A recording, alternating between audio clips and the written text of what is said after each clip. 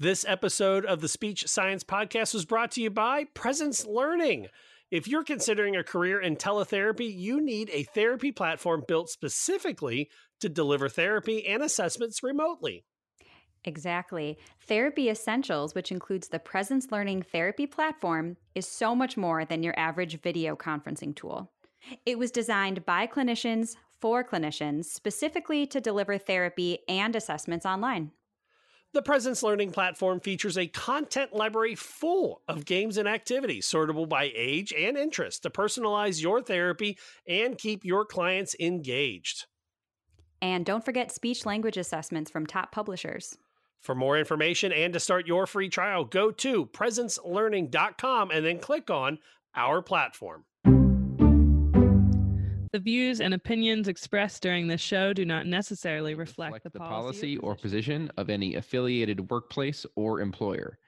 The views and opinions of the show do not constitute recommendations for therapy. Please contact a licensed SLP for individual consult on your situation. Please listen carefully. What is communication?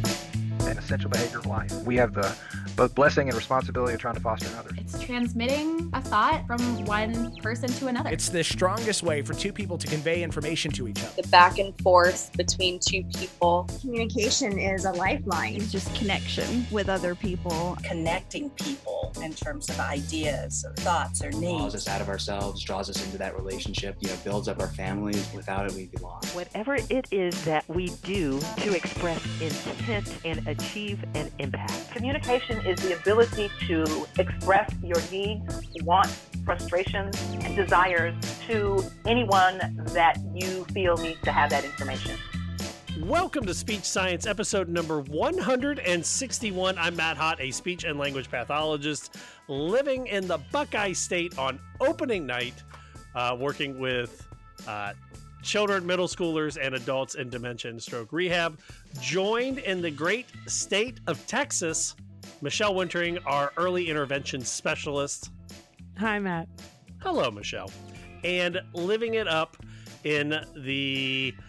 I don't know what Wisconsin is known for, but I know it is known for Marie Severson, who is our adult expert. Hello, Marie. Hi, and I don't know what sports are happening tonight. She did make the news recently. Have you talked about that? We did talk about that. I missed it. I'm a little bummed because I loved that clip, Marie. That's okay. I can send it again. Yeah, you should post that on our Instagram. Oh, sure. See, you're famous now, Marie. It's scary. We'll spread the fame. Oh. Not too far. I am excited about this show, but we always want to hear from you, so make sure you go to our website, speechsciencepodcast.com. Email us, speechsciencepodcast@gmail.com. On today's episode, I will give you 50 guesses to figure out which state before this week didn't allow special education services for speech kids over the age of 10. We'll talk about that. Also, an SLP who had to treat her own self. A great interview with EmbarkEMR and the lovely couple, Shelby and the man smart enough to marry an SLP, Corey, to create that, as well as the return of the SS Pod news. But let's start with our roundtables and find out how we have been. Guys, I had a wonderful week because I got to watch my son use a power tool for the first time. And we built fish habitats at a Boy Scout camp. If you don't know what a fish habitat is, it is a PVC pipe with attached to a cinder block. And then we put some stuff in it so it looks like a fake tree that fish can live underneath of. That's pretty neat. That's awesome. And no one lost a finger. And it's opening night here in Cincinnati. The Reds right now are playing the Braves, and I've got that up on the TV over here. So I do apologize ahead of time. Multitasking. How has y'all's week been? Who would like to go first? Pretty exciting here. We've been doing things like organizing our garage and attic, mainly because I may have mentioned this on air before, but it has taken me getting used to not having a basement, being from the Midwest. So having to use an attic and our garage for storage is very confusing to me because I'm like, why don't we just have a basement? But they don't put basements here because of the water table level. It would be a poor decision. So there you go. That's been my week. Are you guys staying safe down there with all the weather? I know crazy weather's been coming our way from your way. Yeah. Well, a couple weeks ago we had a tornado warning, and we're hanging out with a movie night in our bathroom with the kids. But all was well. In our region, an hour or so away, is where the tornado touched down. But I know that's been happening, like you said, across the country with these crazy storms. Ugh, I'm sorry. We've had a lot of storms here too, but that's not out of the ordinary for us. It's been pretty ordinary spring in Wisconsin, but just a little bit less nicer weather than we usually get. We had a little snow today. It was cold. We haven't really had anything warm. I think our next warm day is going to be Monday, so definitely looking forward to that. But Michelle, funny enough, I don't have an attic that I can use, but I do have a basement, and I have a bathroom that we have been giving a little bit of a facelift. So, oh, look at this home stuff we're doing here. We're real adults. Yes. Look at that. Are you a big DIYer? Kind of, sort of. Only if I want to be, it's easy. But So we tend to leave all of our projects off until we have someone coming to visit. So we have friends coming in that are going to stay with us. So then we decided we need to remodel our bathroom in 7 days. So that's what we've been time working limited, on. right? Yep. Yes. Yep. So we've been really working against the clock, and it's been great. It looks really good. I hope you share some before and after photos with us. I will. Do you have a color you're going with, or can you not share that right now? Well, that's hilarious. Unfortunately, because we're not doing a big remodel. Yeah, exactly. Okay. So all right. What we have is we have tiles on the wall, and they're like a crimson, red, and cream. So that very much limits our color palette. So basically we turned everything cream neutral so that it at least matches, because before it didn't even match. So we're just trying to make it work for now. Marie, I want to pick on your state for a moment. So here at, sometimes I'll Google somebody's state to just kind of come up with a fun, goofy comment to start the show off with. And I Googled Wisconsin, and the first 4 things that have popped up was the tornado drill that's happening today didn't happen because not everywhere has sirens. A man stole cigarettes and waited for the cops. And multiple stories about a furry protocol in Wisconsin schools. What is going on in your state? Oh my gosh. I feel like you can do the same thing for Ohio and Texas, though. Yeah, I don't know. I did read, I didn't read it, but I saw it, the article about the furry thing, and I just said, I don't know, I don't have the mental capacity for whatever that is, but it sounds important. In Ohio, the number 1 story right now is pot-bellied pig up for adoption. So, oh my gosh. That's precious. I mean, that sounds better than the furry protocols. How about Texas, since you're searching? Is the drought the worst we've ever seen? And they are sending migrants to Washington, D.C. Okay. All right. Thank you, Texas, Ohio, and Wisconsin. We were glad Florida and Philadelphia or Pennsylvania could not join us. Mike is at the PS, whatever. The Pennsylvania State. Yeah, I was going to say Pennsylvania Speech Language Hearing Association. Right. And there's always S's and H's in there, and whether they pronounce them or not, depending on the state, right? Right. Well, I was trying to guess, and I thought, Pisha? But that just doesn't sound quite right. No offense at all to Pisha, but I think they all are just a challenge. I think it's hard to. And our Flasha rep, see, Flasha makes sense. She is off this week. What is Texas? Is Texas Tishla? I think Tishla. Ooh. And then Wisconsin is Wishla. Or Wisha. Wisha. Okay. And I don't know what mine is. Ooh. Let me see. OSHA, but that's already a thing. Right. That's I did sit on some speech in language. Is it language or just hearing?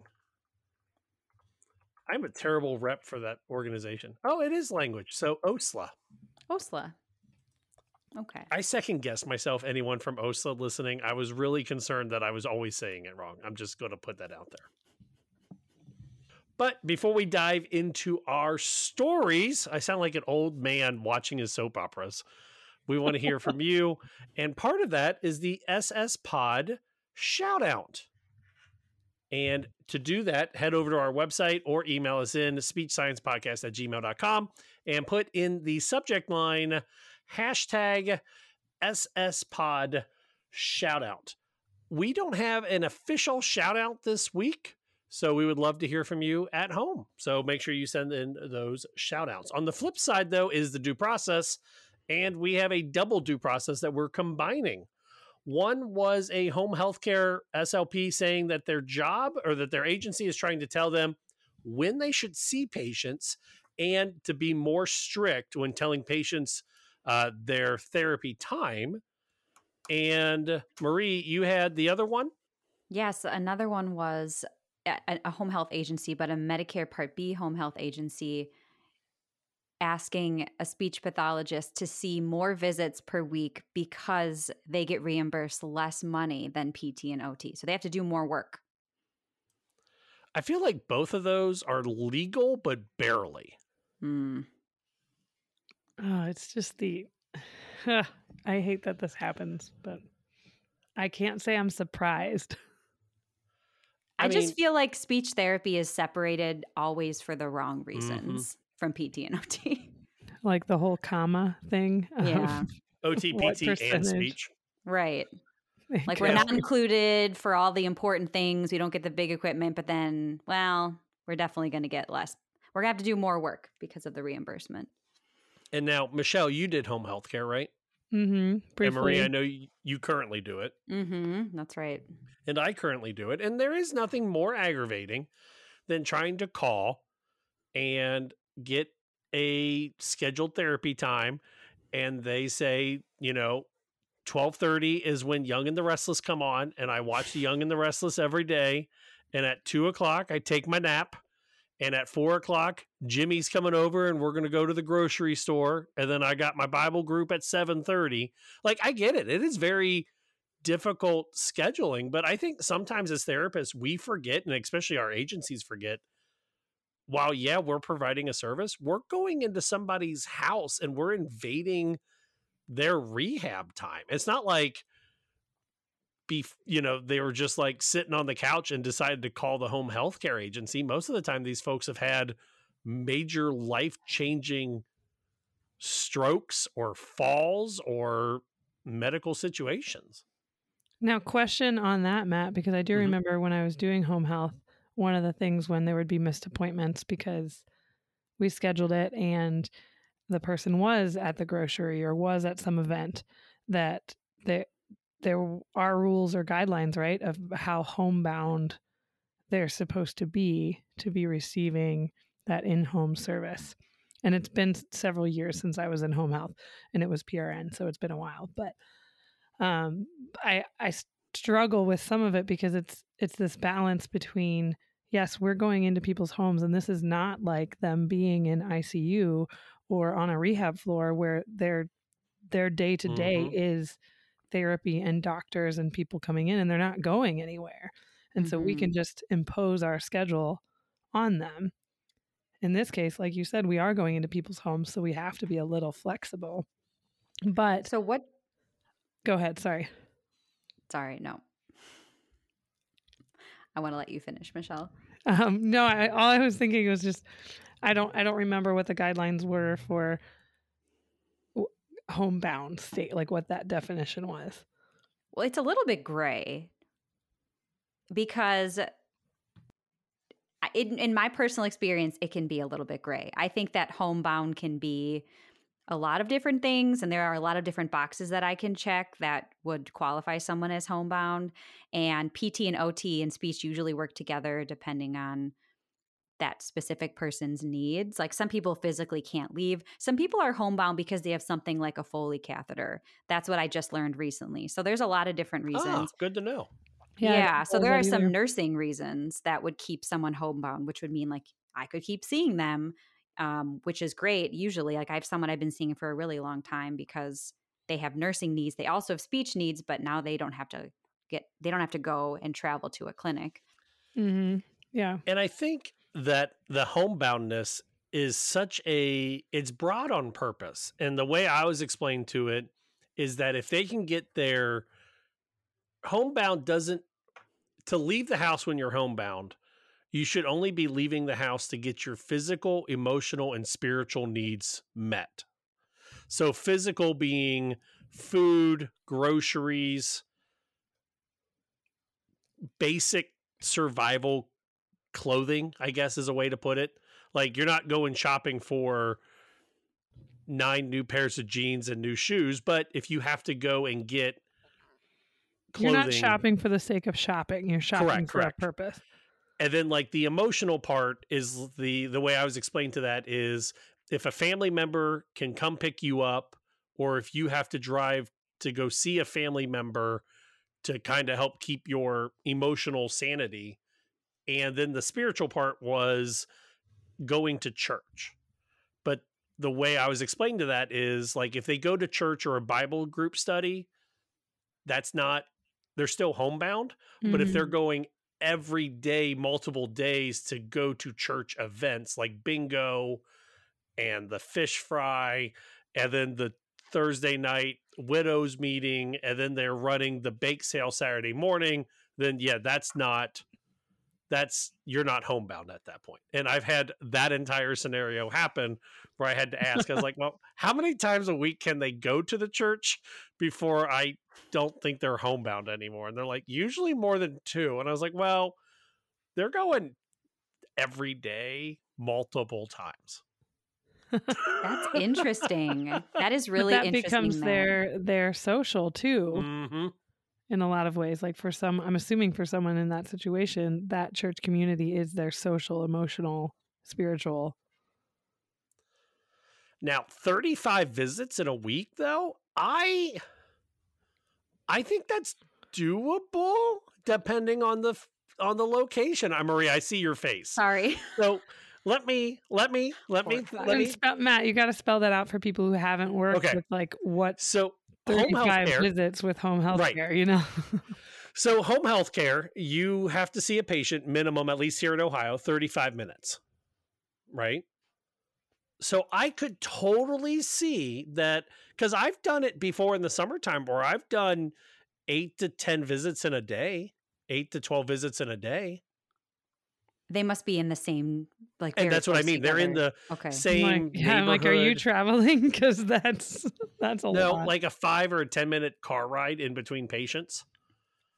And when I was doing that, say what? I said that's a short commute between patients. And at the time, we had a system that was working on the phone, so I could sit at the red light, sit next into the thing, and then do a talk to text into my narrative, so I could actually do my narrative on the way to my patient. And they wanted us to chart everything while we were with the patient. So while we were taking the vitals, I'm writing them right into the system. While I'm doing the therapy with them, I can take a note very similar to like what OTPT does of, oh, we've targeted this skill set. And then I could hit save and get to the car and say, so-and-so did this, we needed this kind of stuff, blah, blah, blah, blah. That's fascinating. I would guess that I think there's probably a substantial range of roles and responsibilities that home health companies impart onto their therapists. Like, for example, I don't do vitals. So I definitely had to do vitals. Yeah. But I would have said a full... yeah, go ahead. Sorry. My brain's going. I would only have to do vitals if I was concerned about someone's medical status. So I think I've had to do vitals. I've had to do blood pressure a few times. I've never had to do, I can't think of the word. I've never had to do the pulse ox I've done. The listening to the heart, the auscultation. I've never had to do that. And I find that extremely difficult. I've practiced a lot and that's hard to do. But yeah, because, Matt, that makes me think like, if you're doing a 35-minute visit and you're doing vitals, how much therapy time are you getting with the patient? 30 minutes. Wow, you're speedy. I mean, I'll be honest, like I come in And like the first thing I'm like, hey, how are you doing? While we chit chat, let me get your vitals. And I scan their forehead. I throw the thing on their finger. I'm getting my BP cuff out. And then I take that off and throw the BP cuff on. And that only takes 2 or 3 minutes. Is there a requirement, or do you have like a point system or a number of visits that's like a target per week? Currently, no. I'm just PRN, and I actually work for a really awesome company. Shout out Otterbein. At least Otterbein in Cincinnati. I can't say anything about anywhere else. But no, they pay me per visit. There is no minimum, but I'm also PRN.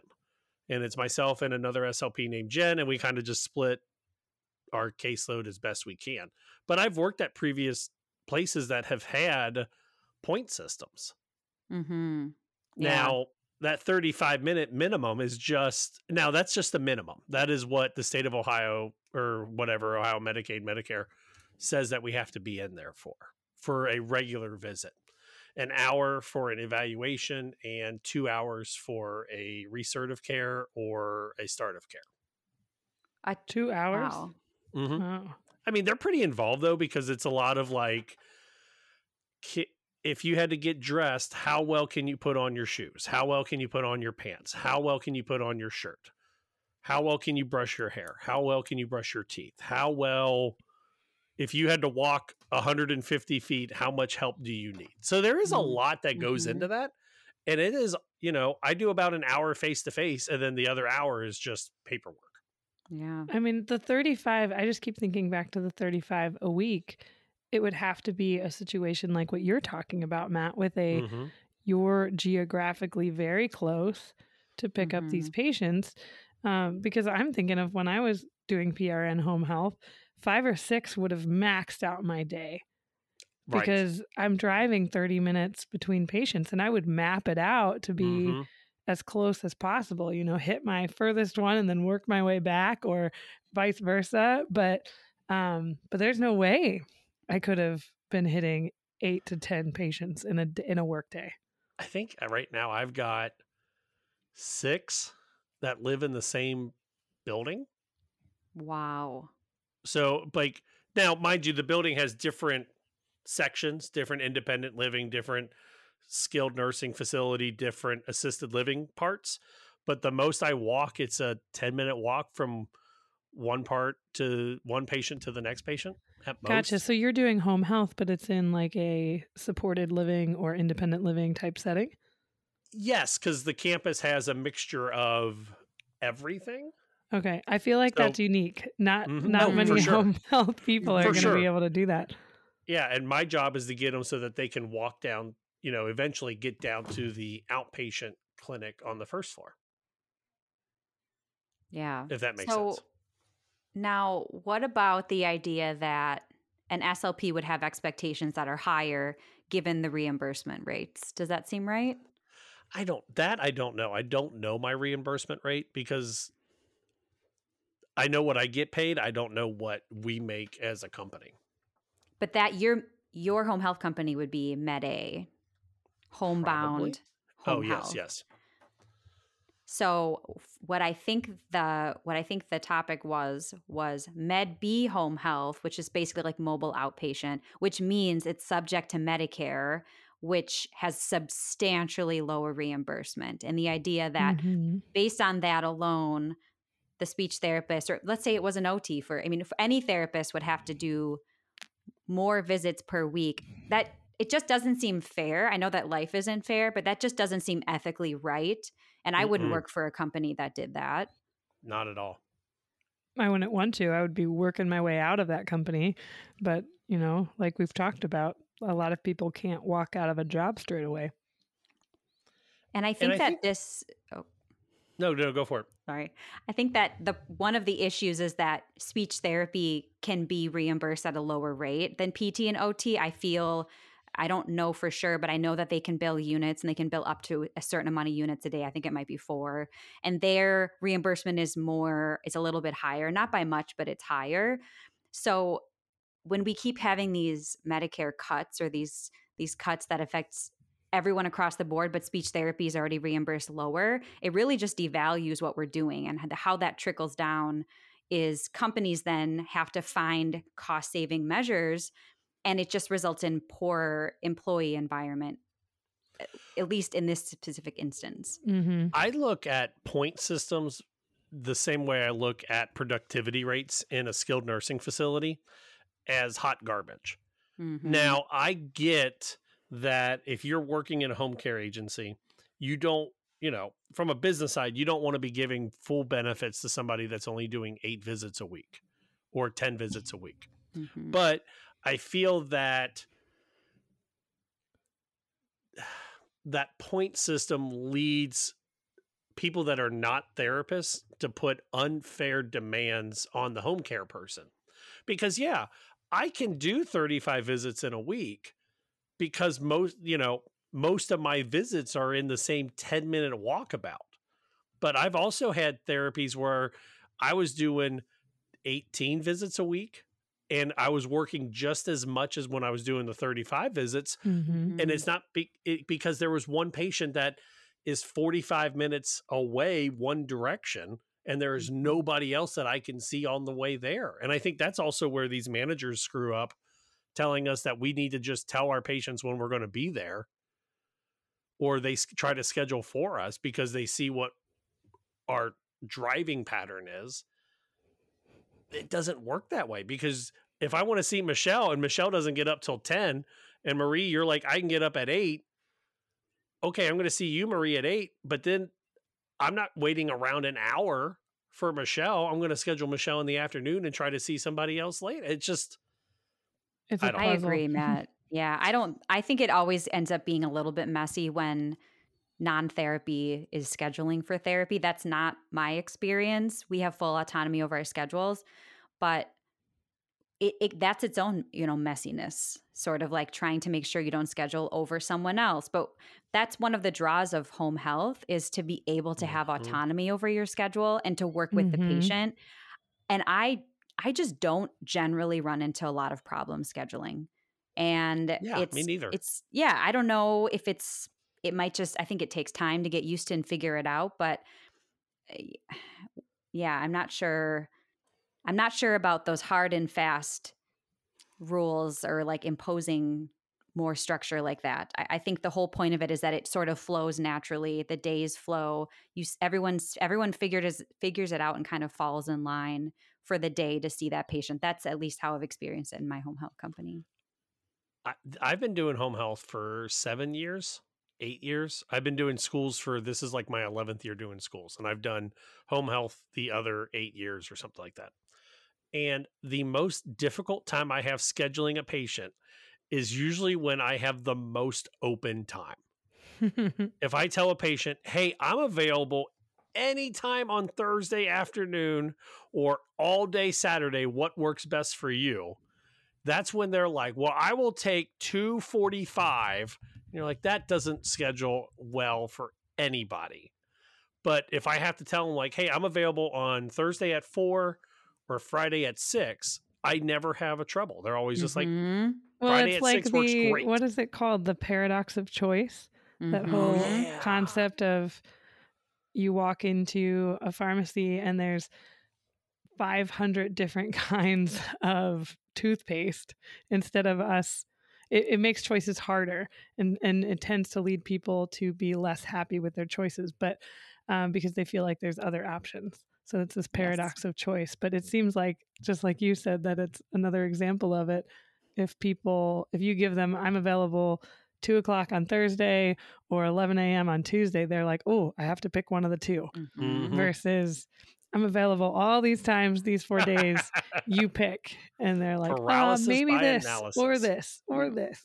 Exactly. No, that tends to not work. Let us know what you think. Are you a home care agent, a home healthcare SLP? Let us know. SpeechSciencePodcast.com, SpeechSciencePodcast@gmail.com. All right. So a little behind the screen, a little bit of behind the scenes, I guess, information. I sent this news article thinking that it was going to be the like most intense, like shocking news article, and Michelle Marie skipped over it because they saw that it was coming from me. But no, not true. Rhode Island, the House is passing a bill to end the ban of speech therapy on children over the age of 9 years old. Now, of course, we're talking in school, a private practice SLP in Rhode Island, the best I know, can see anyone over the age of 9. But in the schools, speech therapy wasn't listed as part of special education. And so they just dismissed them? I'm blown away by this. I'm sorry that I missed it we have a whole group, text communication of our articles to share, and I somehow missed this one. But being a pediatric person, it just kind of really threw me off, Matt, that they would have this arbitrary age cutoff of 10 years old, basically. I'm sorry, Michelle, you're double digits. Sorry. No more speech therapy for you. Right. So, Michelle, that's not normal. I just don't.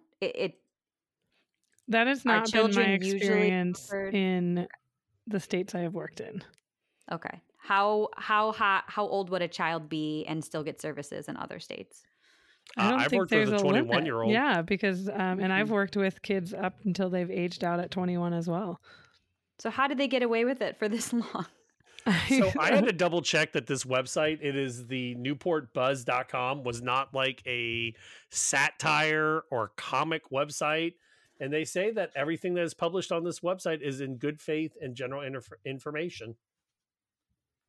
So they basically, it seems like they were just going by about reliability. So, it's this, I don't know, the old belief that, particularly I'm thinking articulation, of people thinking, oh, I don't treat articulation. I'm not saying we believe this, but old school belief of we don't treat that over, or insurances don't approve treatment for it over a certain age, right?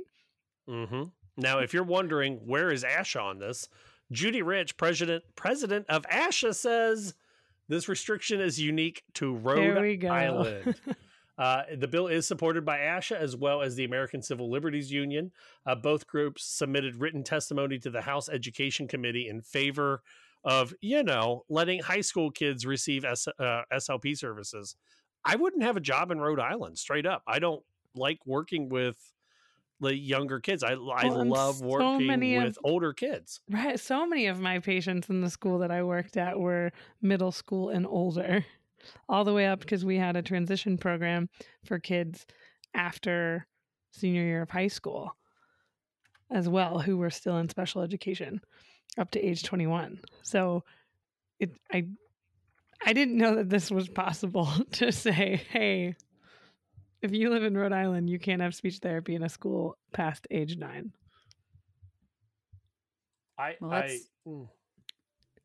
It looks like it's on its way. I'm sorry. No, keep going. I mean, basically, it just says it was put in place by the Board of Regents many years ago, and it's a horrible disparity for children who need those services. This is a quote. The plans and therapies these students receive should be based on the assessments and evaluations of licensed speech pathologists, not an arbitrary age rule. Yeah. So, okay, in Rhode Island, so I'm looking at the House bill. In Rhode Island, if they are not receiving speech, they can receive services until the age of 21. So it's just like every other state. They just don't get therapy for the last 12 years of their education career. Basically a speech-only kid is no longer... There's no speech-only after right 3rd grade? Yeah, pretty much 3rd to 4th grade. I mean, that's terrible. You better figure it out by then. That's some pressure as an SLP. It makes me wonder what other strange regulations are out there that we don't know like about. These weird laws that still exist on the books places. The goofy ones that you hear about, but this one's serious. Oh, hey, good news. It passed the House. 65 yay votes, 0 no votes, and 10 people chose not to vote. Like they were speechless. They couldn't even. Oh, wow. Boo. But let's hope it passes the Senate. It passed April 5th. So just a couple days ago. There we go. That is super interesting. Huh. We'll keep an eye on that. Yeah, now it's got to pass the Senate and then get signed into law. So we'll see what happens. Hit us up, speechsciencepodcast.com. The other article, and what were we talking about? Oh, the SLP that served her own caseload. Speaking of SLPs, like not serving students or patients, what is up with this article, Marie? So this article was in the ASHA Leader Live. I think it's on their website. It's about a speech therapist who is a pediatric SLP who had an ischemic right cerebellar stroke that was initially misdiagnosed as a migraine. And she had speech therapy testing for her cognition. And it sounds like it was a screener, which she passed because she was familiar with it. And she said she had a lot of subtle, higher level cognitive communication impairments like word finding issues, impairments in attention, and trouble processing language, but she didn't have any services offered by speech therapy because she tested out of it. So that was just an interesting and an unfortunate sort of oversight, I think. But part of the reason she tested out of it was because she was familiar with the assessment as an SLP. Yeah, right. So there's a lot to unpack here. And first, I need to say that my biggest fear from working with adults is that I have memorized the slums, the Montreal, the mini mental, and part of the RIPA and the CLICKIT, the cognitive linguistic quick test. My ultimate fear is that there is going to be a devastating head injury or a non-traumatic TBI and, or, a non-traumatic brain injury. And I'm going to pass these tests and they're going to think that I don't need help. So that's the one part to unpack. And this is where your spouse needs to know this. Yes. And your kids need to know this as they're older. That, hey, no, you can't give my dad that. Try again. Give him a different test. And then what's scarier is that she went to get screened with, or she went to get help knowing that she was having trouble with anomia for basic words, people's names, places, reduced attention span, word substitutions, difficulty recalling and pronouncing multi-syllabic words. And her care team, and I know we're not really supposed to comment on other SLP's therapy, but like that scares me too, because it goes back to understaffed, overworked SLPs who see somebody that might have some deficits, but they tested okay. Insurance won't let me pay for this. This stuff blows my mind that it can happen. Yeah. And I feel terrible for Grace McConnell, Dr. McConnell, that she had to live through this. Mm-hmm. I mean, I'm glad she lived through this, but like the experience is not good. Yeah, exactly. Now, a dynamic assessment would be a really great way to catch some of these. I mean, a really thorough motivational interviewing session or just something more functional. I don't know if it was just a screener, if it was a formal assessment. It sounds like in acute care, it was just a screener, which makes complete sense. There's not often time to do a formal assessment, but I just wonder what kind of conversation was had, or maybe if there was some implicit bias, like, hey, this is a speech therapist. If they seem like they're doing good, I bet they're doing good. I certainly wouldn't want to, bother them with a bunch of assessment if they don't need it. But it's just too bad. And part of me wonders if the location of the stroke also biased the team in a way that would say, well, they probably shouldn't have any impairments.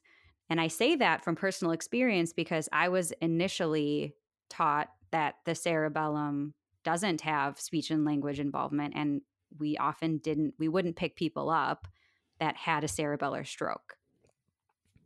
And I hadn't heard that before, but I could see why, previous understanding of the brain, of areas of the brain that could have been assumed.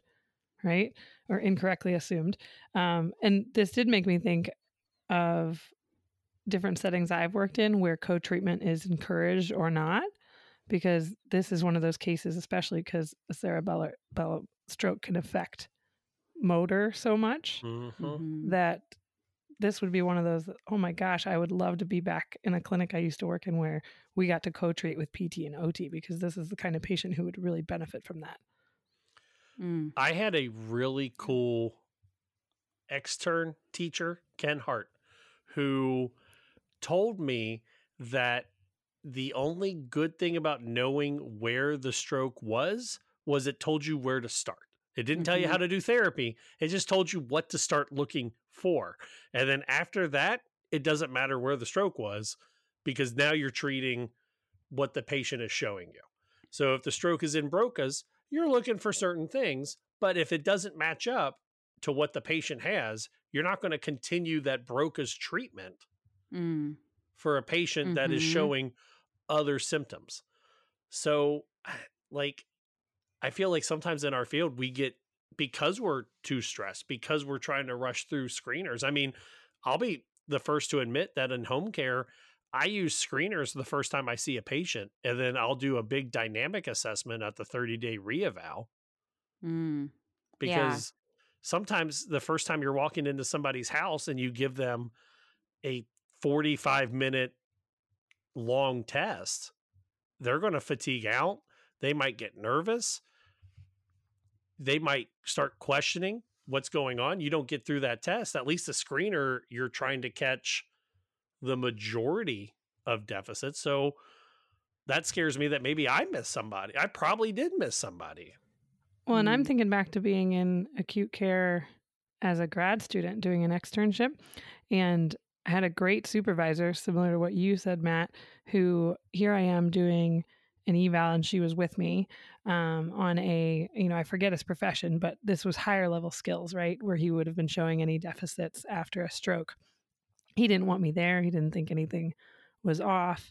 And I, being a new grad student in this setting, got flustered and kind of, went through the questions real quick. And until we got out in the hallway and looked it over, and my supervisor said, hey, like, you missed where he's missing these higher level skills. We have to pick him up. We need to pick him up for treatment, even if he's not realizing what's going on right now.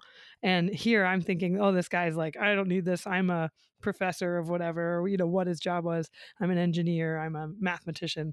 I can't remember the exact job, but it was some job that I was almost intimidated by as a young grad student. And so I just say that for any grad students listening, remember when you're learning to do these cognitive evals to take not just what the patient says, but to kind of step back and think about what their profession is, what their day-to-day is going to look like, so that it can be more functional. Lean on your supervisor to learn those things. And also don't be afraid to talk to family members and get a better perspective on if that's right for that person. Yeah, exactly. And knowing the neuroanatomy is important because it helps guide your treatment. Like Matt said, it helps you know what questions to ask, what to be looking for. And if you don't know about how the cerebellum can affect executive functions and emotional functions, you might not be looking for or asking for that. So I think that is on the onus is on the speech therapist to be informed on that front, and then also be listening to the patient and what they have to say about their skills. How are they feeling about them? Are they noticing anything that's different? Do you guys have a go-to question when you're meeting a new patient? And I'm not talking about in the school setting. I'm talking about acute or acquired deficit. Do you have a go-to question to try to figure out how well your patient is the first time you meet them? Like, my go-to one is usually, on some variation and kind of trying to figure out their humor. How did you get stuck with me coming to see you? It gets them. If they laugh, then I go, okay, we got a little bit of sense of humor going here. And then it's can you tell me what happened? How you got your stroke? Why did they find you frozen in the yard? Whatever it was to get you to me seeing you. That's my go-to, because then if they're like, oh, I have no idea. I'm like, okay, we've got a lot of, we got a lot of orientation to work on. But if they're able to give me their entire medical history, like what you were saying, Michelle, it helps me see, okay, is this a higher level thing? So do you guys have a go-to non-testing question, I guess I should ask? I ask a lot of questions. I try to sometimes even ask questions in different ways to try to see the same question. Because again, I'm always worried Just about circle not back. asking a question that I need to. But I think one of my go-to ones is probably asking people if they feel like themselves. After this happened, do you still feel like yourself, or do you feel like things are different now? Just to try to have them have them reflect on how they identified as a person before and how they feel today. Because oftentimes people can pull functional examples like, I used to be able to do this, or I used to be able to say this, and now I've noticed that I'm not doing that anymore. And that helps me pick functional goals too. Oh, that's so good. I'm stealing that. Go for it. I do a lot of questions as well. I'm thinking of Marie. I feel the same as you, that I'm circling back to things to recheck when I'm doing a cognitive assessment. But one thing I always try to touch on is family, because I just feel like it's so functional, of asking, like you said, do you feel like yourself? But, what is your family? What's your family's take on this? If they're there, ask if I can speak to their family about it. And then also, just because sometimes it's such a buy-in to get people, especially elderly people, to talk about their family rather than answer these questions that I have on a generic assessment. I can tailor those questions to, you said you have 5 kids. Okay, can you tell me their names? And then I'll tell them, I have 2 kids, and I'll tell them the names and use that as a delayed recall or something different that's functional to them, because I know those people are the most important people to them. And they know them the best. You're right, Michelle, because the patients definitely don't care if you think that they have impairments. But they care if their spouse does. Yep. Yeah. Or their your kids wife do. is noticing exactly, bringing that in. Oh, those are all great, I think. Yeah, no patient has ever responded with, well, I noticed you told me the same story 3 times. And they're like, yeah, okay. But it's like, oh, your wife has told me. They're like, oh, yeah, I got to go get that fixed. We want to hear from you. Head over to our website, I almost said that wrong. SpeechSciencePodcast.com. I almost went to the old website.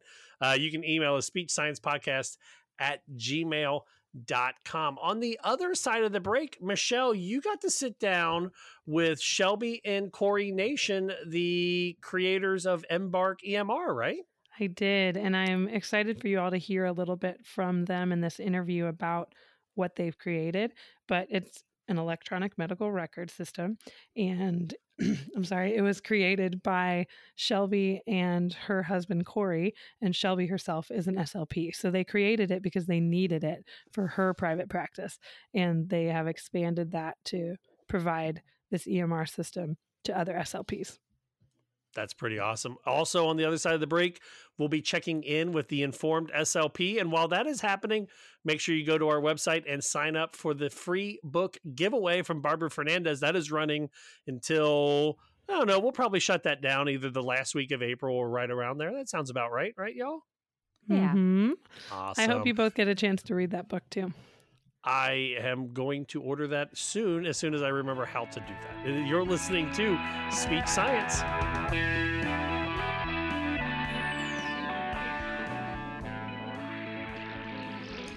And now for our regular research review, brought to you by the Informed SLP. The Informed SLP releases a monthly newsletter that brings you plain language reviews of only the newest, most clinically applicable research, keeping you up to date on advances in the field and saving you tons of time. So let's get to it. Congrats, grads! Now what? This is a review of multiple articles. Check out the written review for references. Recent research describes the challenges of post-high school transition planning for autistic students, but it also offers some solutions. The challenges are no surprise. The process is overwhelming, and the services for adults are difficult to find. Communication between parents, students, and school staff can be tricky. The team isn't always on the same page about post-high school plans and expectations. And students from minoritized communities and families with fewer resources face a greater risk for unmet service needs. Thankfully, it's not all doom and gloom. The research suggests a bunch of ways we can help prepare students for adult life by focusing on functional skills, strengths, and self-advocacy. McConnell et al. Describe 103 skills, behaviors, expectations, and experiences associated with positive post-secondary outcomes for autistic students. They include things like inclusion in the general education classroom, being able to tell time and complete 3-step tasks, and asking for help when needed. The authors outlined a plan to develop assessments and interventions based on this research, so stay tuned for that. But for now, the list could serve as a guide for helping set goals for your soon-to-be grads. A word of caution, though. The list also includes things like quote-unquote appropriate behavior and social skills, which raises the ableism alarm. We need to be careful not to promote masking or suppress stimming, but rather to take a supportive, strengths-based approach. After all, a review we published last month describes how autistic adults are succeeding in the workplace, not in spite of, but because of their autistic traits. Another study from Doherty et al. Offers a few more ideas. They suggest highlighting successful autistic adults as role models to help young people imagine their futures. They also recommend that SLP goals target social opportunities with faded adult support, self-advocacy, and perspective-taking. But remember to keep things authentic. Collaboration with parents during transition planning is also key. Lee et al. Found that supporting parental advocacy can help autistic young adults get the services and support they need. And Taylor et al. Created a 2-part program that does exactly that. The first part outlines general information about a given topic, for example, Medicaid waivers. The second is presented by a local expert who can go into detail about the specific nuances of the state or local programs in that area. Helpfully, the paper includes the full list of topics covered by the program, which school teams can share with families or use as a guide for connecting them to the resources themselves. Thanks for listening to this review. If you're interested in more, come visit us at www.theinformedslp.com. Tell us how you put the research into practice, or find us on Instagram, Facebook, or Twitter at theinformedslp.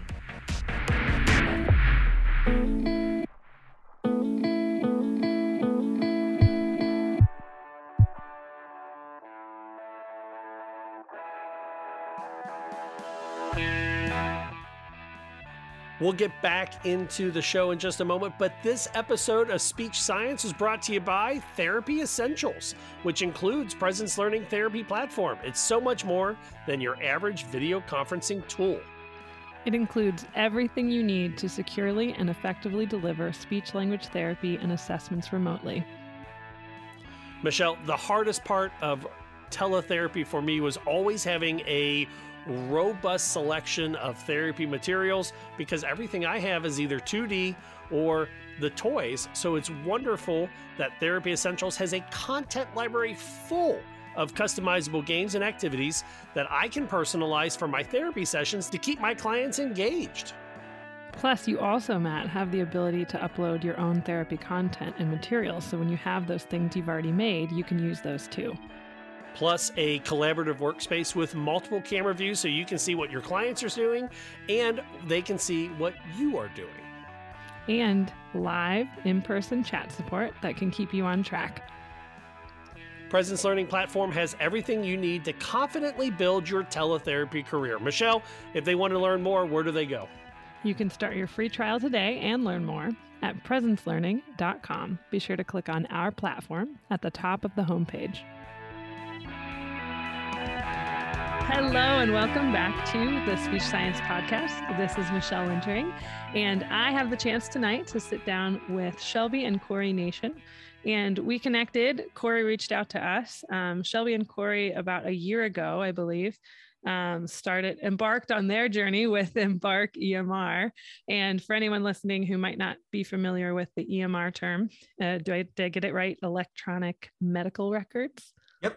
I feel like it's one of those things that we use in the medical and speech world, and we just say it and we forget what it even means with acronyms.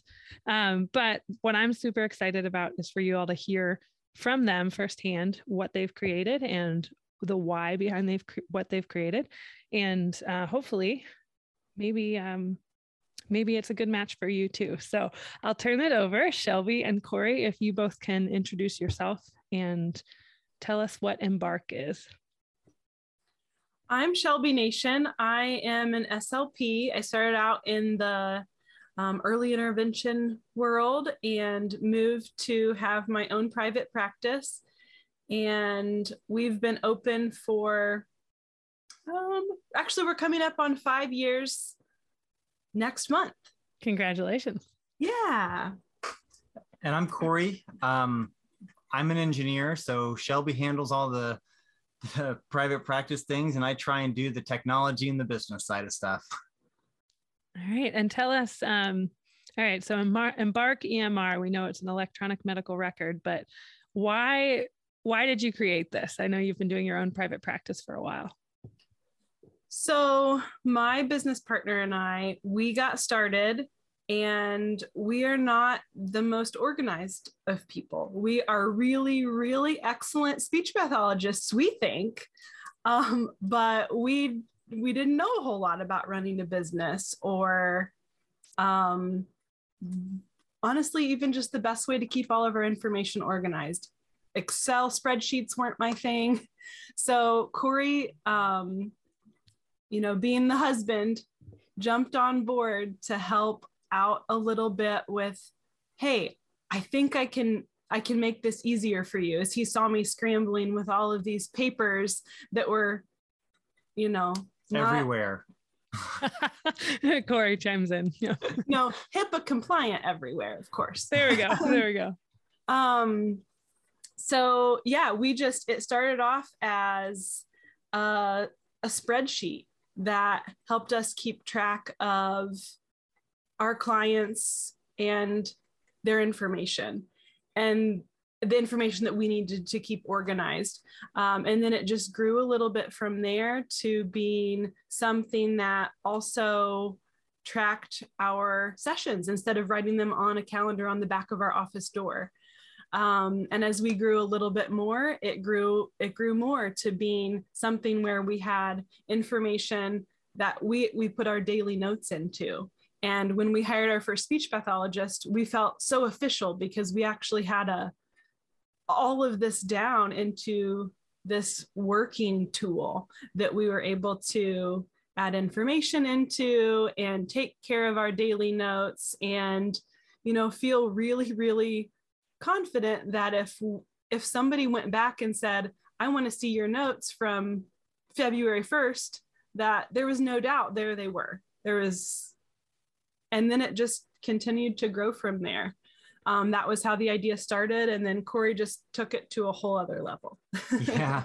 So let's say a couple of years ago, the Google Workspace solution. So for any of you do-it-yourselfers, you can build an EMR using Google Workspace. You can get a business associate agreement with Google, and you can build the whole thing in Google Workspace. However, we had a really, really nice system that was cobbled together with a bunch of Google Forms and spreadsheets. And every now and then when you get like 3 or 4 providers, somebody moves something or deletes a formula and nothing works anymore. I think we've all had that happen with just a shared Google file before. So yes. So, and then a lot of people started asking to get access to this system so we can kind of like copy and paste it into their Google Workspace account. And that was when we kind of realized maybe there's an opportunity for a real purpose-built software for therapists to utilize that didn't cost a whole lot of money. because that was the whole reason we went with Google Workspace. Is just she couldn't. I mean, being a small business starting off new, rent is going to kill you enough, and let alone an EMR software. So that's oftentimes that's the second largest cost that practitioners see is their EMR. Yeah, we started off our business with and we had the goal of we're not taking out loans. We're just going to pay what we can. So my business partner and I, we split rent, and it was down to like, should we spend $10 a month on a fax, or can we get away without it? Which you can't. So we were at that point, it was not feasible at all. Even something that was, $50 a month, we're like, we can't do that. That would straight come out of our pockets, and we don't know how long it's going to take for the business to take off. So we had to go with something that was cheaper. Yep. But well, so and I love how, sorry, Corey, I love how kind of organically it sounds like it grew is just based on what your business needed. And then go ahead. I think you were gonna, if you can kind of guide us into when you shared that with other people or started to open the door to other people. Yeah, so we opened the door to other people last March. So that would be March 2021. This is like a COVID project. So we kind of interviewed a couple of dozen practices around Indianapolis where we're located. And I created a very large map of all of the decisions that everybody tried to make. So whether it's how you want to access your notes or what kind of notes do you take to kind of measuring and tracking when a prior authorization is due. So we created this large map of all the decisions laid over what we'd already built within Google Workspace. And we built a real purpose-built application. So it's a web application. It has Department of Defense level security on top of it, with everything that kind of that a practice needs. And then in the beginning, it was very much an MVP, what we call a minimum viable product. So this MVP, it was ugly. You probably wouldn't recognize Embark if you saw that early version compared to what we have today. But thanks to all of the people that use Embark, we've gathered over 250 ideas and executed over half of them. Just new features and add-ons that just kind of keep coming into Embark, and everything has been added on without having to increase the price, which is, it's excellent, because now you're still enabling and empowering all those new private practices and even your small time practitioners that may, let's say you're a school SLP and you're seeing a couple of clients on the side. Well, this is still within reach for even the smallest practice.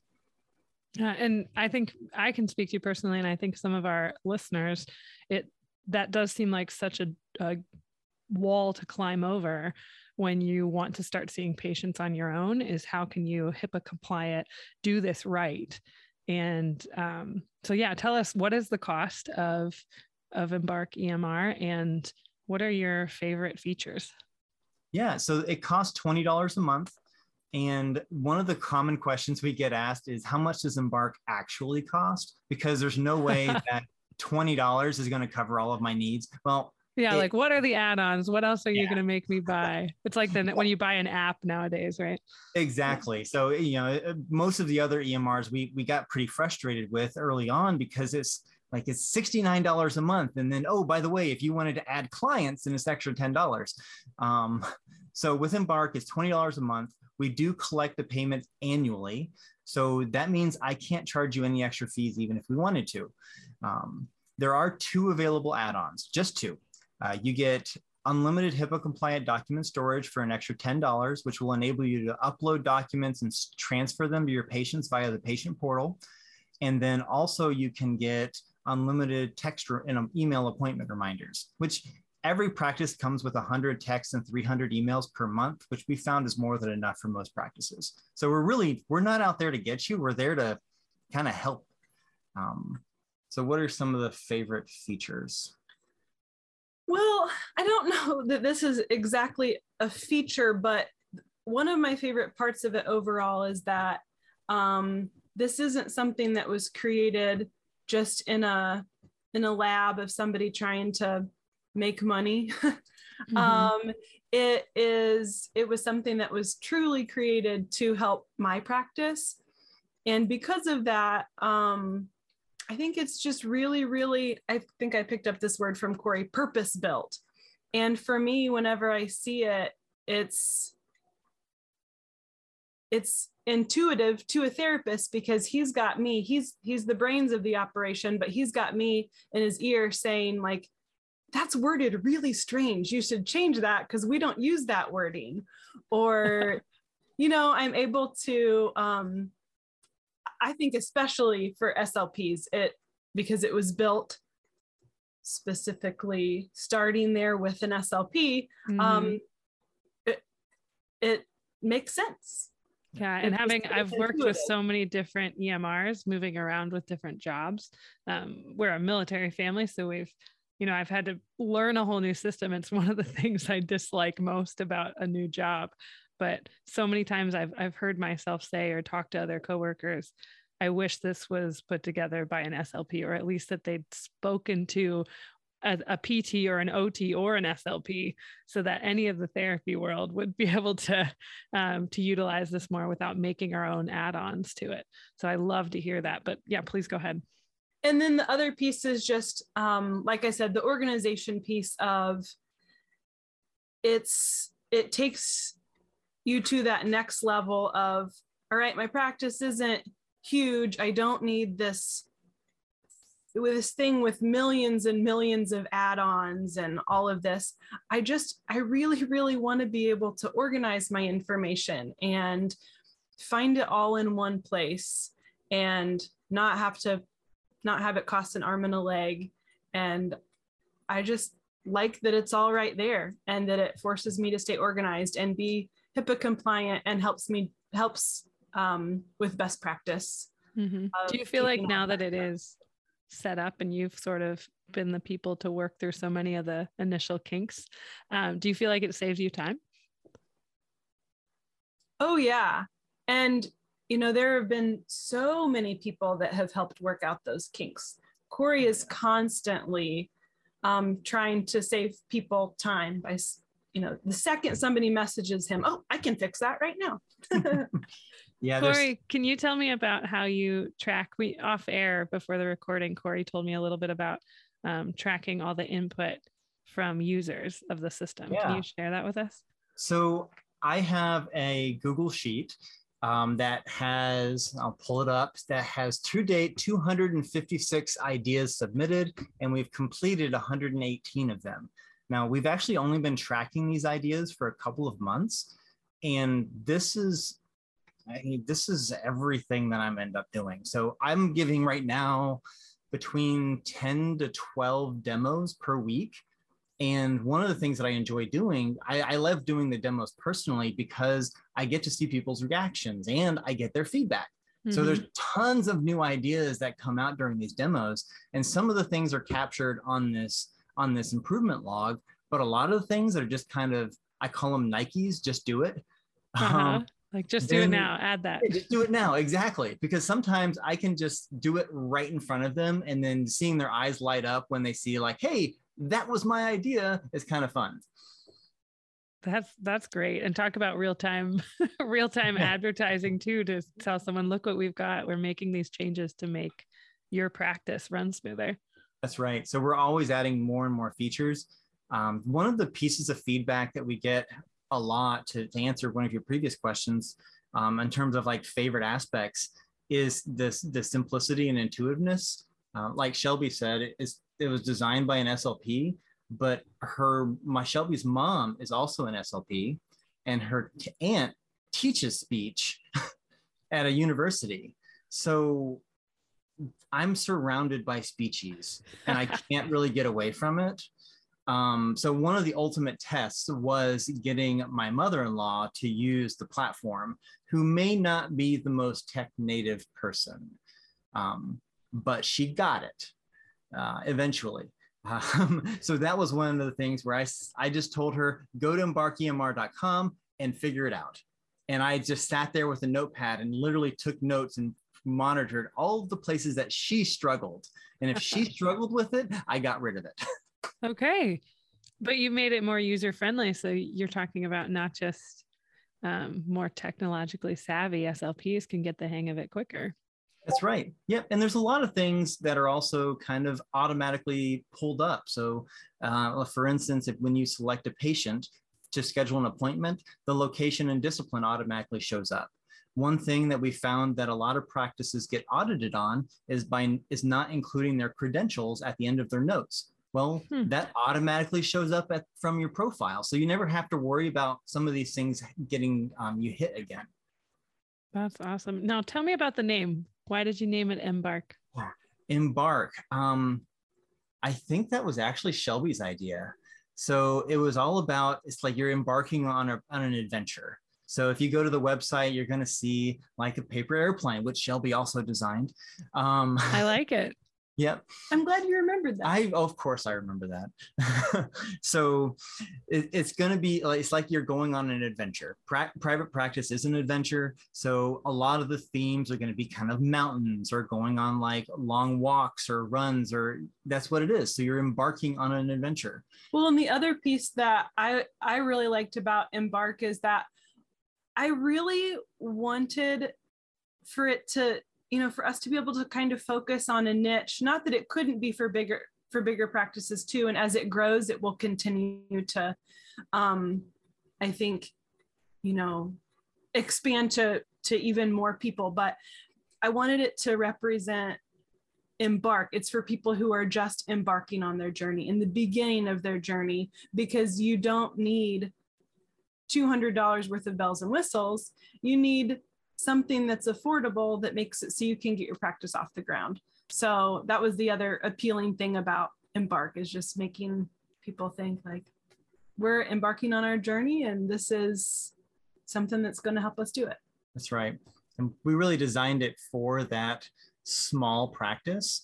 There's a lot of group practices on the platform, which really, if you think of it just from an economics and a cost standpoint, you just scale your benefit that much more. But the platform was really designed for like a solo practitioner or somebody with 4 to 5 providers in the practice, and it just makes things really simple.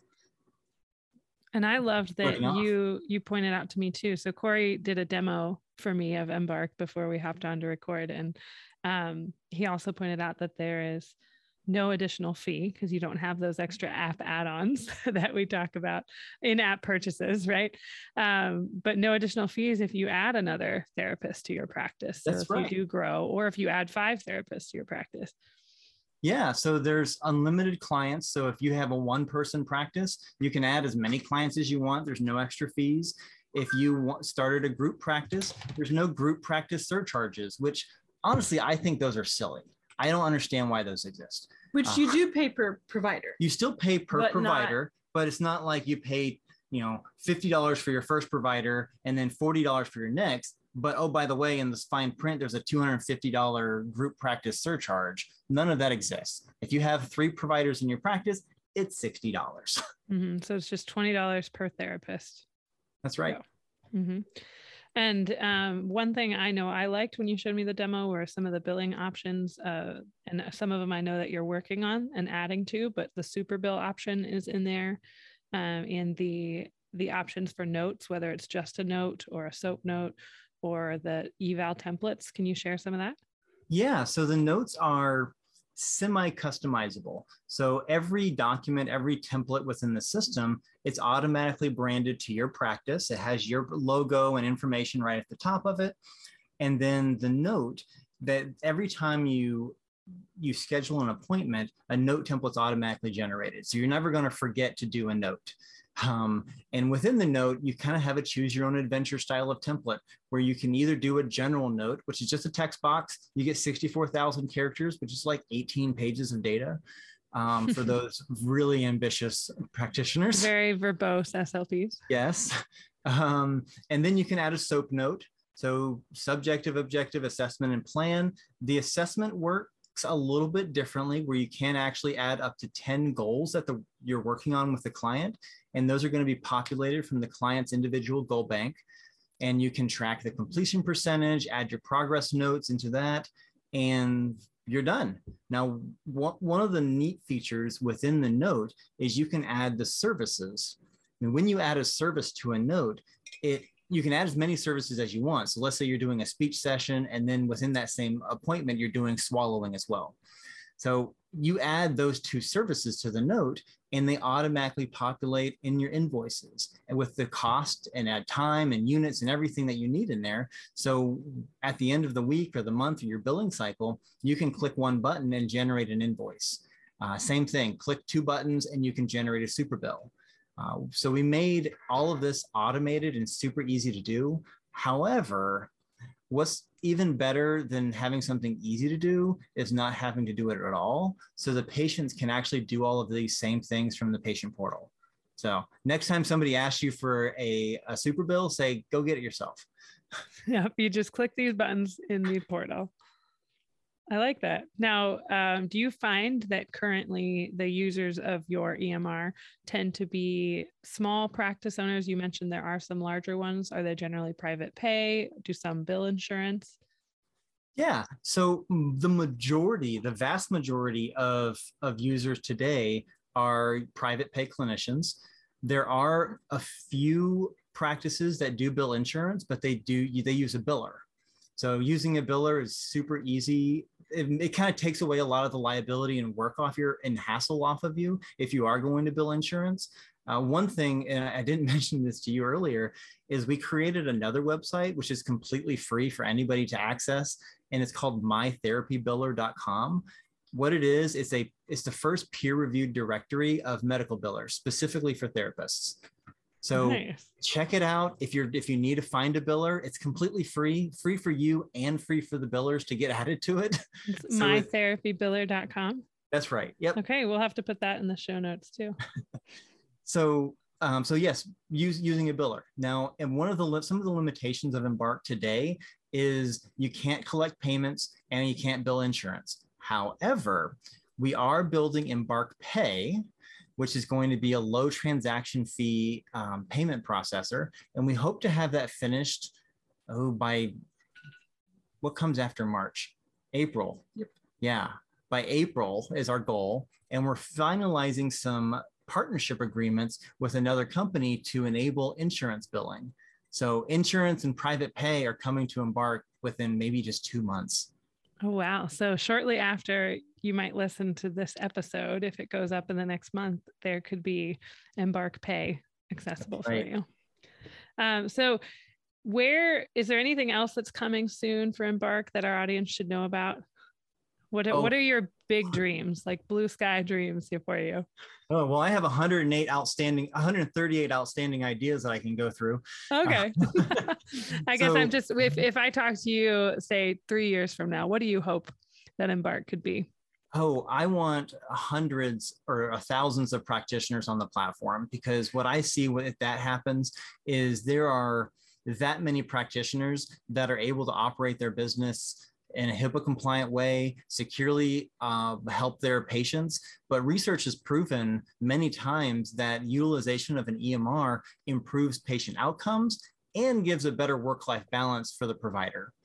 So that's ultimately what we're here for, is to be able to help that. So 3 years down the road, if we've got hundreds or thousands of users on the platform, that means that our benefit and the value of Embark is just scaled that much further. And I want to find those people that don't think they can do it, the people that just want to see a handful of clients after school, or who think like, oh, I don't know what I'm doing to run a business. This is too much. I want to reach those people, and for this to be that little bit of push for them of, hey, this can be what helps me get over this hurdle of the fear of, oh my gosh, how do I find this and this and this, but to find it here on this platform. And you're making it financially within reach more so than some of the other platforms really are. Yeah, it was kind of funny. A few months ago, one of the very popular EMR platforms almost doubled their rates. It went up by like 45%. And right around that same time, I thought, you know what? I think I want to give people more emails. So I want to add something else. So we added more features and kept the price at $20 while everybody else is doubling their rates. I'm like, thanks for the customers, guys. Yeah. Now, I mean, tell me if this is too blunt of a question, but how are you able to keep that price point what it is with all the things you're adding? That's a really good question. So I'm an engineer. My background is designing centrifugal compressors and large machinery for large engineering organizations like GE and Rolls-Royce. And my background is actually in cost reduction. So I've gotten really adept at going into a business and an organization and redesigning the business and redesigning products to be as cost efficient as possible. So when we approached Embark, I designed it from the ground up with Shelby and the help of a lot of other practitioners to be as low cost as possible. So from things that we don't have to license certain documents or templates from other people to just being really frugal with how we spend our money. We're not hiring any sales teams. We don't have any large marketing budgets or anything like that. It's going to be truly a grassroots effort to keep that cost as low as possible. Now, when we did the initial cost analysis on if we could do this for $20 a month, we did think it was very feasible. However, when we looked at some other systems, either they have no control over their costs or they're really taking advantage of this industry. It might be a little bit of a mix of both. I'm not quite sure. I want to, assume positive intent. But yes, we designed it from the ground up to be as low cost as possible. And if our listeners want to find out more, can you tell us your website and how they could book a demo with you, Corey? Yeah. So you can go to EmbarkEMR.com. That's EmbarkEMR.com. And there is a bunch of buttons on the top of it. One of them is schedule a demo. So you can schedule a demo. You can connect directly with me and book a time, 30 minutes, be delighted to show you the platform. If you don't have that time or you don't really want to talk to me, you don't have to, because there is a pre-recorded video linked right in that same button. Also on the website, there is an interactive kind of widget where you can kind of go ahead and play around with it and see if the look, fit, form, and function might match the way that your brain works. Well, thank you both. And Shelby and Corey, I so appreciate you taking the time. I know it took a little scheduling for us, both having small children, right, to make sure we could hop on together. So thank you both for being here and sharing what you're doing. I think, I know I enjoy, and I hope our listeners do too, hearing from startup businesses, and especially from SLPs who are branching out and doing something to help our profession, but also, grow the services we can provide. So thank you for that. Yeah, well, thanks for scooching the time around. When I told Corey, when he told me the time, I'm like, 30 minutes before bedtime for the baby and dinner? Like, there's going to be so much noise in the background of that call. Are you sure? I feel that too. But thank you both again. And I look forward to seeing where Embark takes you all and how much it grows in the next few years. So thank you to our listeners too. And again, if you want to get in touch with Shelby and Corey, please check out EmbarkEMR.com. And then he also shared with us the mytherapybiller.com. So both of those websites are worth taking a look at. And this is Speech Science Podcast. You can find us on Instagram, the Speech Science Pod, and then also our new website. Be sure to check it out, speechsciencepodcast.com. Welcome back to Speech Science, episode number 161. I almost forgot what I was doing there and answered the microphone like I do my office phone. So that would have been interesting. Matt Hott, speech pathologist. I'm Matt Hott, speech therapist over here at the middle school, joined by Michelle. Hello, Michelle. Michelle Wintering, speech therapist down in Texas. And if I'm calling an SLP in Wisconsin, who am I going to get? This is Marie. Is that I like how we all have our like professional phone answering voices. I love that. So, okay, I want you guys to think about for a second, what is the most sweet gift that you have received from a patient or a family? And by sweet, I mean not like sweet, this is so awesome, but like heartfelt. Like I've had a patient give me a student's family give me a backpack because they know that I do hiking stuff with my boys. So it's like a little Eddie Bauer fold up backpack. But nice. The sweet thing that happened just the other day was I was working with a patient and we made a diet modification. And they were like, I'm going to give you a kiss. And I was like, whoa, I'm married. I don't need any kisses. And they were like, I am going to give you a kiss. And I was like, how do I back out of the door 100% appropriately without getting a smooch on the side of my cheek? And then they handed me a Hershey kiss and then they giggled like a little kid. And I loved it. And that was the best Hershey kiss I had in ever. So for you all, Michelle and Marie, what is maybe the sweetest or heartwarmingest gift a patient has given you? Do you that you can Marie? claim without taxes coming back at you? Yeah. I do get little treats here and there, like sweet treats or other things like that.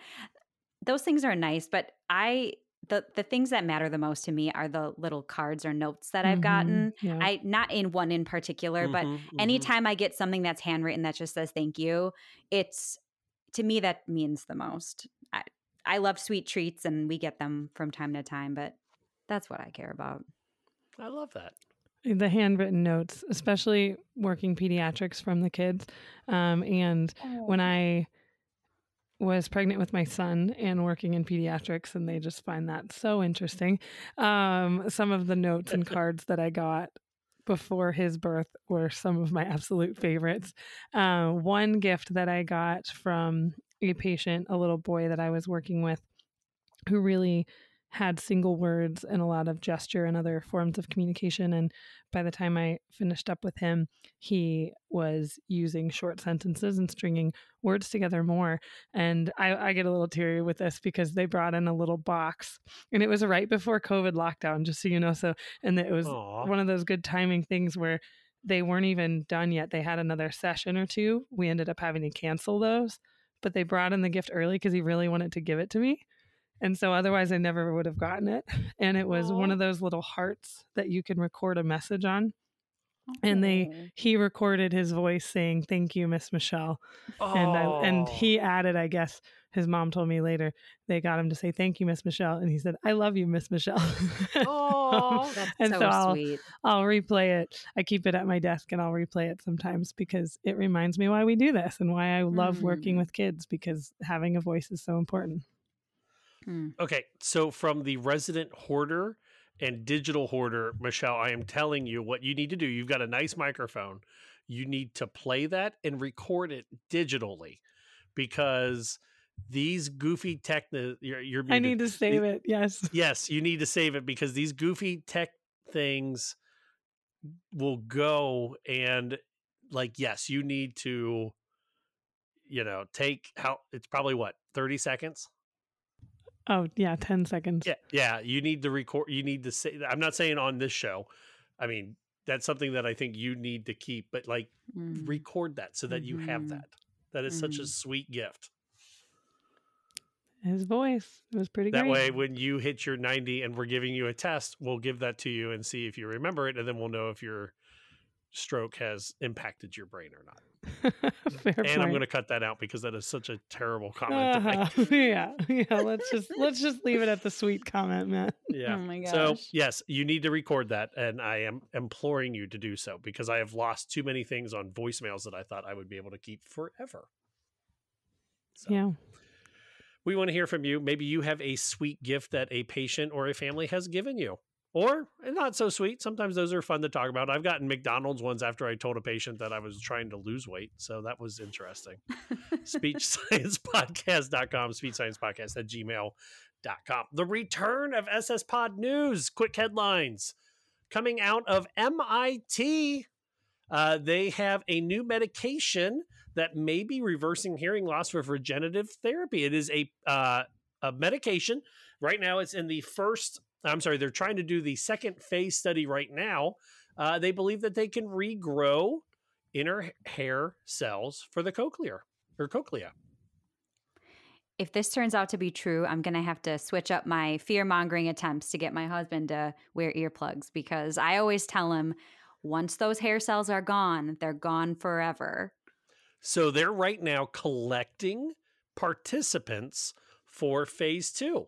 And they have a collection site in Cincinnati. And I have acquired hearing loss on the right side from my days in radio. I have to go get an audiogram, and I'm applying to go become part of this test study. No joke. That's so cool. That's fantastic, Matt. I don't know if they'll take me, but it's in Cincinnati. Why shouldn't I? And they're seeing improvements in speech perception. Mm-hmm. I mean, this is huge. Yeah. This is really cool. I think about something that my daughter's ENT, Dr. Chu at Cincinnati Children's, has said. He said that in my daughter's life, and for anyone listening, my daughter is profoundly deaf in her right ear and moderately deaf, sloping up to mildly deaf in her left ear. And they said that in her lifetime, she will see children born with the same hearing loss that she has that may be able to get it fixed without an implant or hearing aids. They said that wouldn't be for her, and she's got a malformation. But this kind of stuff this is the 22nd century, the 21st century. This stuff amazes me. Even just the term regenerative medicine just seems almost science fiction. It does. It seems like it's out of a movie. Mm-hmm. And we're in what? Rehabilitative medicine? Mm-hmm.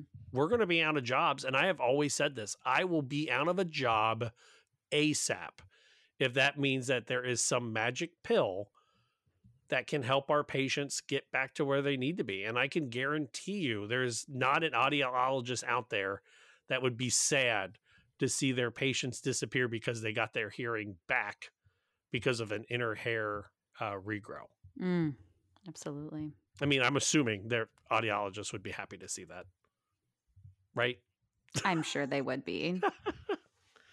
Oh, our second article. This is coming out of the Texas Education Agency, or did I say that right? Texas Education Agency? Yeah. Providing $1,500 for families of special education students impacted by the pandemic.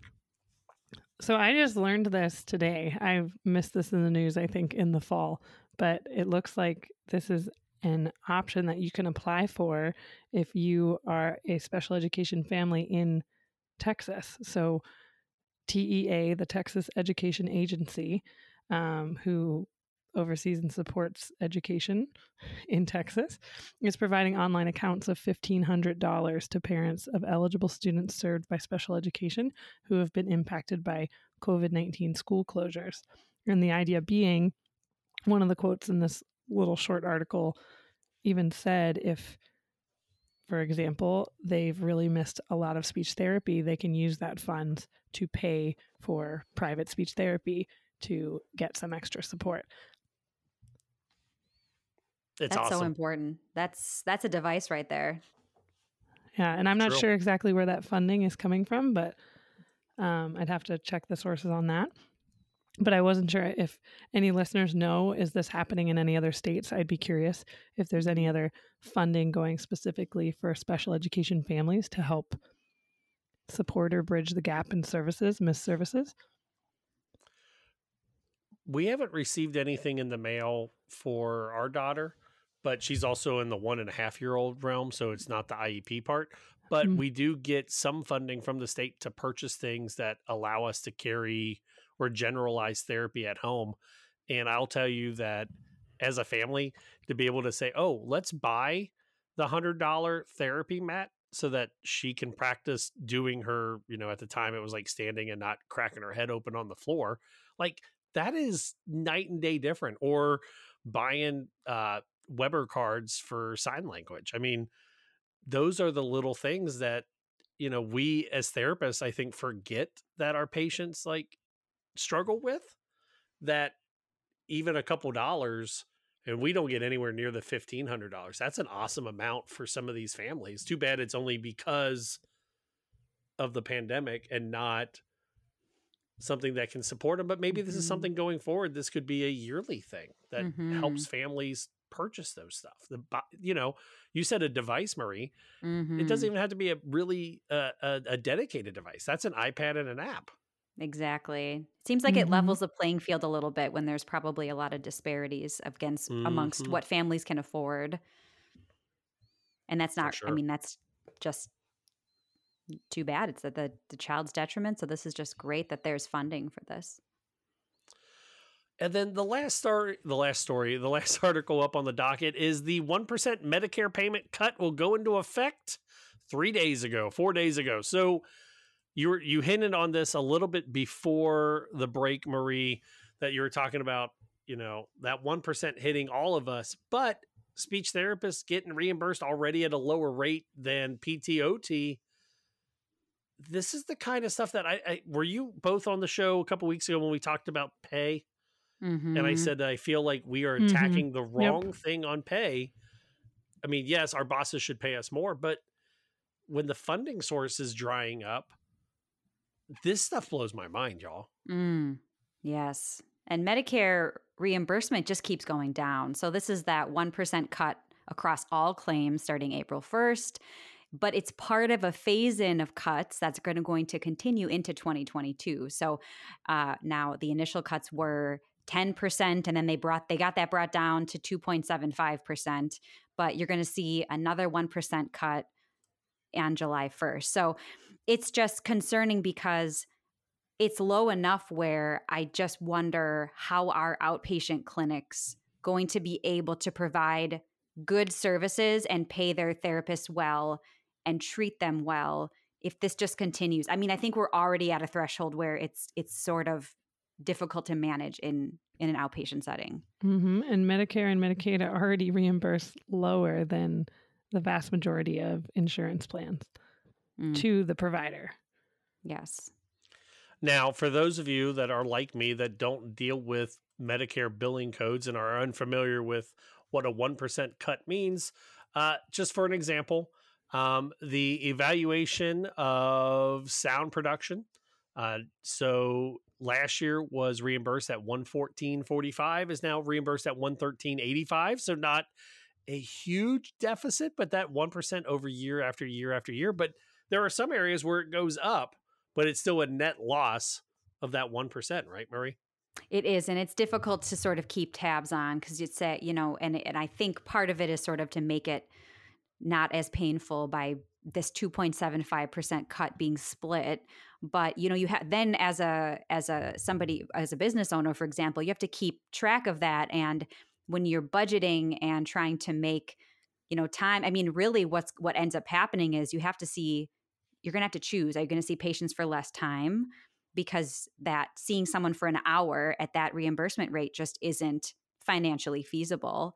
And I think that what happens is the patients end up suffering, they get less therapy time, or the therapists end up having to see so many people in a day, Matt, like you're 8-10 people in a day.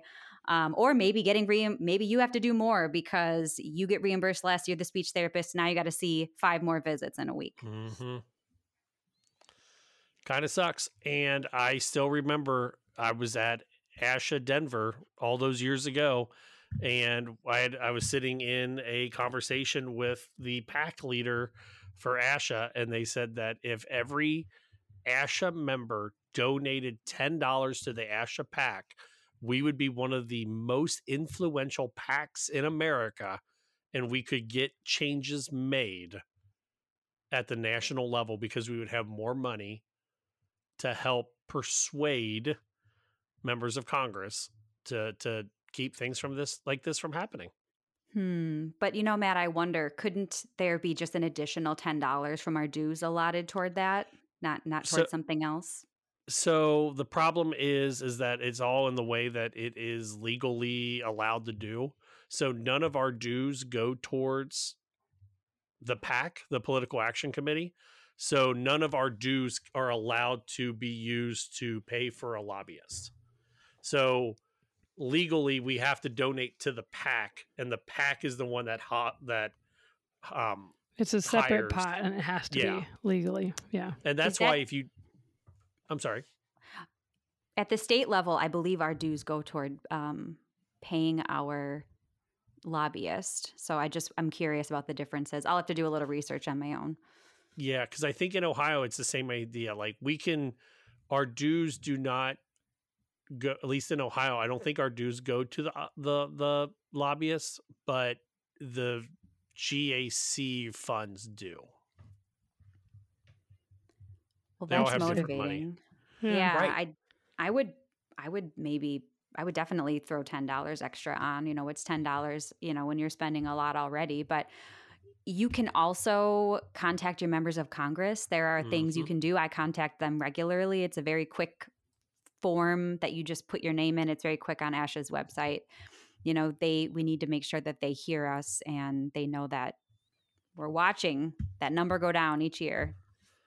And just as a friendly reminder, when we're talking about PAC dollars go to people on both sides of the aisle because unfortunately or fortunately, there are only two major parties and we need people from both parties to vote to agree on things. Like in Rhode Island, where they allowed therapy to happen for kids over the age of 10. That is going to be the thing that sticks in my mind for the rest of life. Yep. Oh, my goodness. Oh, that wraps up. Oh, sorry, Marie. Go for it. I was just peeking around. I was looking on the website and I saw that I'm seeing now 3.75% decrease. Ooh. And that is in addition to 2 to 5% cuts that were made last year. So again, this is sort of startling numbers here that are happening every year. What's 2023 going to be like? I don't know. It's like you said, they're just breaking it up into pieces so that hopefully people don't get as upset. But you add it together, it's a lot. Yeah. It's only the most needy, helpful people in the country being affected by these rates. That's fine, right? It's not like anywho, I was going to try to make light of it and it's just too damn depressing. Jesus. Sorry. No, it's fine. We want to hear from you. Head over to our website, speechsciencepodcast.com, speechsciencepodcast@gmail.com. No, like this kind of stuff really does upset me. Like we read something about in Texas where they're like, hey, here's $1,500 for your families that have been affected. And we're like, yeah. And then the government is like, and also we have cut everyone's pay by 1 to 3%. Good luck. And insurance agencies will follow it too with their own cuts. Yeah. And again, like with inflation is wild right now. Like it's just, we're at a breaking point. I don't know how people are going to be able to manage their budgets with what's going on right now in the world. This is an aside. We'll let the silence there grow for a little bit. Let's look at the positives. What are you guys looking forward to in the next week as our out music plays? Well, I will be off air next week because that's right. I'm going on a family vacation for the first time in a very long time.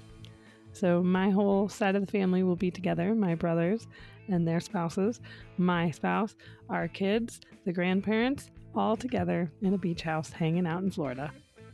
Aw. Marie, what about you? Well, I guess I'm looking forward to a remodeled bathroom and some good company. Ooh, nice. That's right. 7-day remodel. That's right. Record time.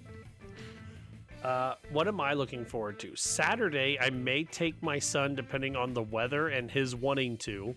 The Cub Scout camp is offering a shooting sports day where he gets to use a BB gun, a tomahawk, and a bow and arrow. So that'd be kind of fun. And I have also I'm excited because I will be finishing up my second book on tape in the last, how many days? 2 weeks? 2 weeks. It'll be my second book on tape I'm finishing. Which one? So the first one I finished was the Colin Jost one. Mm-hmm. And then this one I'm doing is Matthew McConaughey's Green Lights. It's a memoir. And I would have never guessed that I've pulled more inspirational quotes out of the Matthew McConaughey book than anything else I've ever listened to or read that was not purposely an inspirational text. Let me read you some of these quotes that I've picked up. We have to prepare to do the job to then have the freedom to make the decisions to do the job. What? Oh, do not focus on the outcome. Focus on the activity. Okay, that's a good one. It's Matthew McConaughey, y'all. Like you have to say it in his voice, Matt. All right. I can't do a Texas drawl.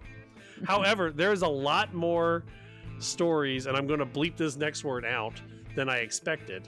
But there's a lot more stories of him being naked and having wet dreams than I ever expected to be in a book about Matthew McConaughey. That's fascinating. You're muted, Michelle. Oh, man. You said you're going to take that part out, or is it? Oh, I'm just going to bleep that word. Just that Perfect. word. So everyone at home listening right now has no idea what I just said.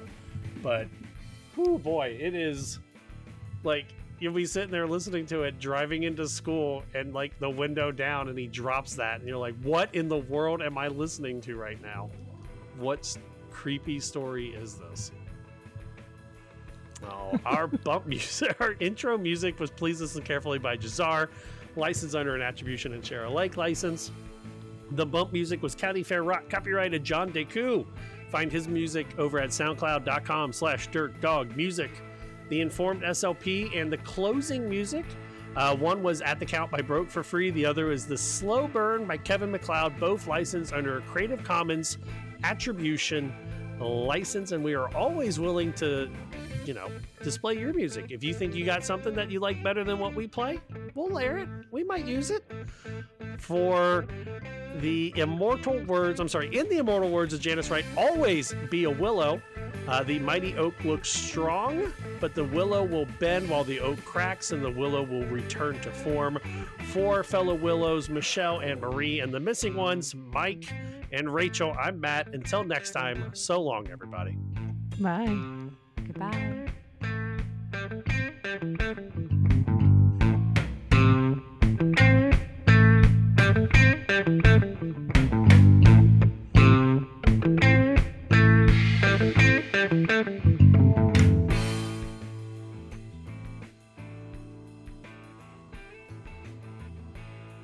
The Speech Science Podcast was brought to you by Presence Learning. Rachel, do you know anyone that is ready to future-proof their career and get their teletherapy practice up and running today? I think I know a ton of people that would be interested in that. You can with Therapy Essentials by Presence Learning. For more information and to start your free trial, visit presencelearning.com and click on Our Platform at the top of the homepage.